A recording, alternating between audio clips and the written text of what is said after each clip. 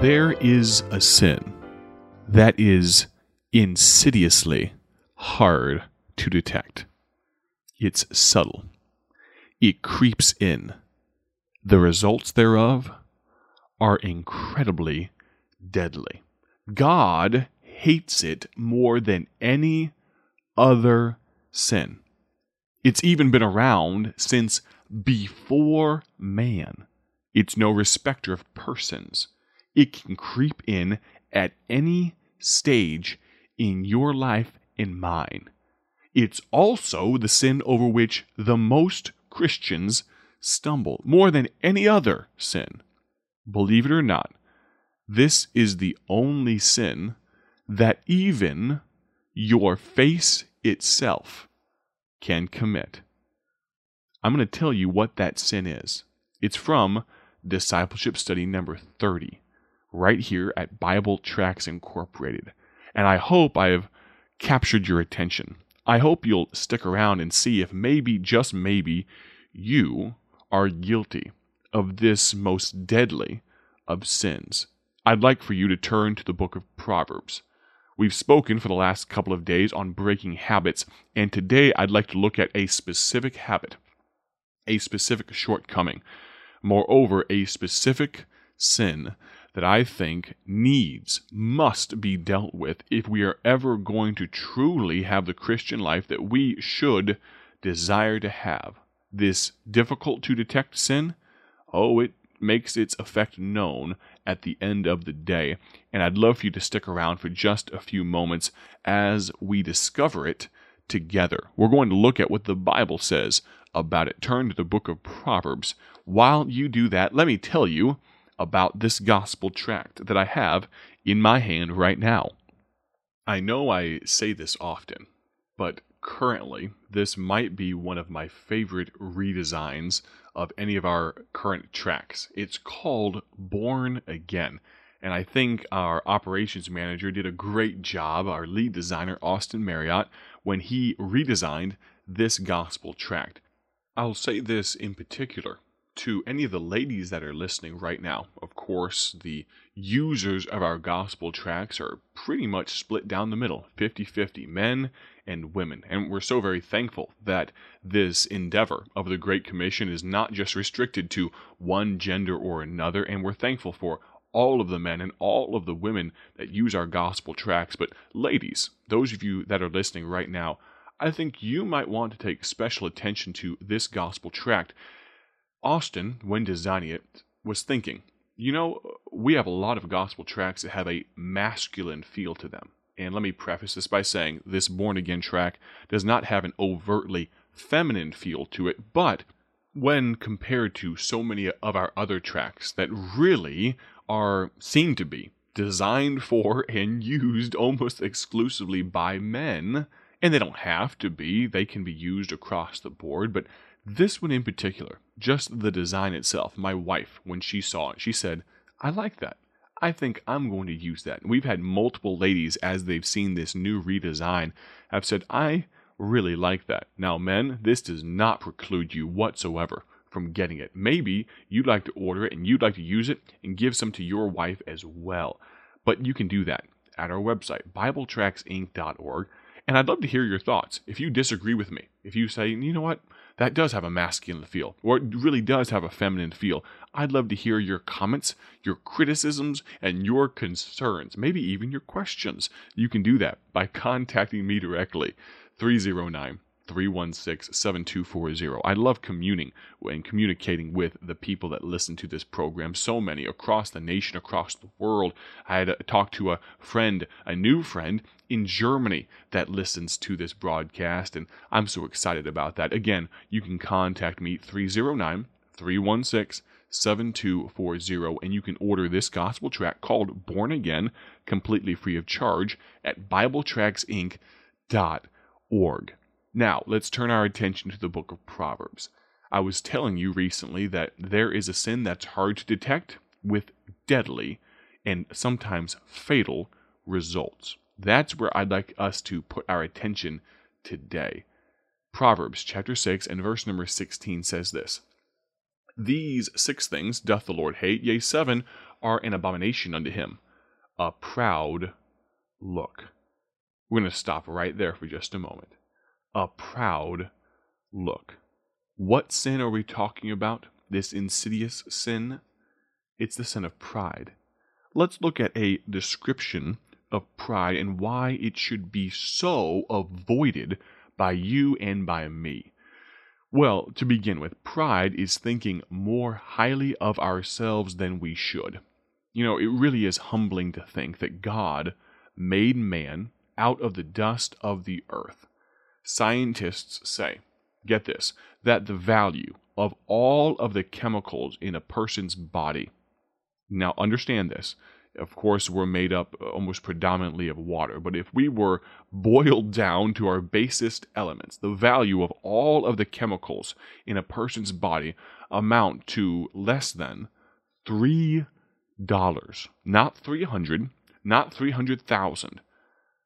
But in our basest state, we are worth less than a Big Mac.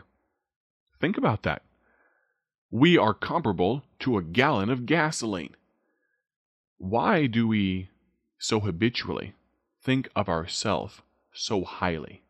Proverbs chapter 27. If you're there in the book of Proverbs, it'll take you just a second to flip over to the right. Proverbs 27 verses 1 and 2 says this, "Boast not thyself of tomorrow, for thou knowest not what a day may bring forth. Let another man praise thee, and not thine own mouth, a stranger, and not thine own lips." Pride is taking credit for success. A proud person will seek compliments and brag on his own accomplishments. Paul said this wisely, "But by the grace of God, I am what I am." He didn't say because of my amazing education, my incredible intellect, my impassable charisma. No. He said, by the grace of God, I am what I am in 1 Corinthians 15:10. You, all you are, and all you possess is only by God's grace and His mercy. There are no self-made men. No man is an island unto himself, spiritually speaking. We all must rely on the grace of God. You are an illumination of everyone who has ever invested in you. It would be a great day if every Christian learned to deflect praise, not in a faux humbleness, not in a facade of modesty, no, but just to understand that when someone compliments us, that really what they are doing is complimenting the investment that has been made in us by others and the grace of God. Don't just say thank you when praised, but point to others that have helped make you. I learned this a long time ago, especially after preaching a message. When someone comes to me and says, that was a great message. Now, truth be told, that doesn't happen all that often, but I jokingly, when someone comes to me and says, that was a phenomenal message, instead of saying thank you, my rote response has become, praise the Lord. Praise God. I'm glad it was a blessing to you. Not, oh wow, tell me more about how great of a preacher I am. No, friend, that's foolishness. That's pride. Remember that this Bible study, you can get the entirety of it. I'm just skimming the surface of it. You can get it for free from our website, BibleTracksInc.org. Let's continue on. Here's another description of pride. Pride is thinking, and this is a big one, pride is thinking that you deserve to be treated better than you are. The fact is, to hearken back to last week's lessons, the fact is we all deserve hell. Anything better than hell is just God's grace. Those who think they deserve better are easily offended. They have a chip on their shoulder. A proud person is not usually one who walks with God. Because notice what the Bible says. Again, I want to bolster and found everything that we talk about today on Scripture. Psalm 119, verse 165 says this, "Great peace have they which love thy law, and nothing shall offend them." How easily offended are you? Does your pride get in the way of your ability to interact with others? Do you truly have great peace? Do you truly love God's law? Pride stops the words, I am sorry, or I have sinned, or I was wrong. Pride strangles those type of attitudes in the cradle. Pride has no interest in admitting fault. Pride encourages us to try to keep up with the Joneses, figuratively speaking.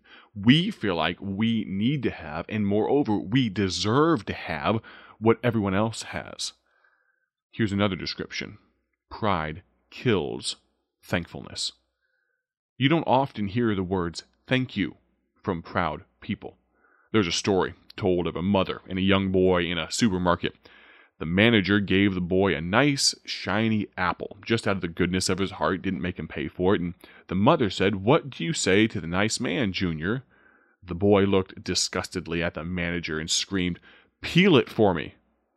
Wow, that's not a great response, but that's also sometimes the prevailing attitude in our culture, and worse, in ourselves. Someone does something nice and we just want more from them. Proud people think they deserve a home in which to live, food for their stomachs, and lucrative employment. That's pride, my friend. And if you think I'm getting political today, I'm not. I am just expounding on Scripture.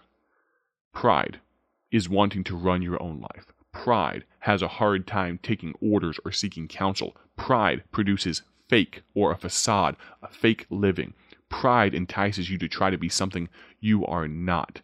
A great preacher of old said this, "Be what you is, not what you ain't. Because if you is what you ain't, then you ain't what you is." Truer words may never have been spoken. We are going to conclude this study today. We'll pick it up tomorrow, but we'll conclude the study of pride with one more scripture verse. And we're going to jump in tomorrow with 3 or 4 or 5 different verses that I think will help lay even more of a solid foundation for what we're talking about. But let's end with this. The book of Psalms, chapter 10, verse 4. You want to know how to dime out a proudful person? Well, Psalm 10, verse 4 says, "The wicked, through the pride of his countenance, will not seek after God. God is not in all his thoughts." Friend, it's very easy sometimes. We can put on that facade, but what's inside will come out. I hope you'll join us tomorrow as we conclude or continue this study of pride. God bless. Have a great day for His glory.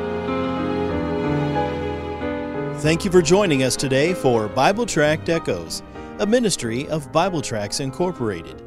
If you would like to receive a free sample packet of all of our tracts, you can contact us by calling 309-828-6888. That's 309-828-6888. Our mailing address is P.O. Box 188, Bloomington, Illinois, 61702. A faster way to contact us is to go to our website at BibleTractsInc.org. That's BibleTractsInc.org. There you will find more information about our ministry and details on how you can support Bible Tracts Incorporated. Thanks for listening, and may the Lord richly bless you as you serve Him.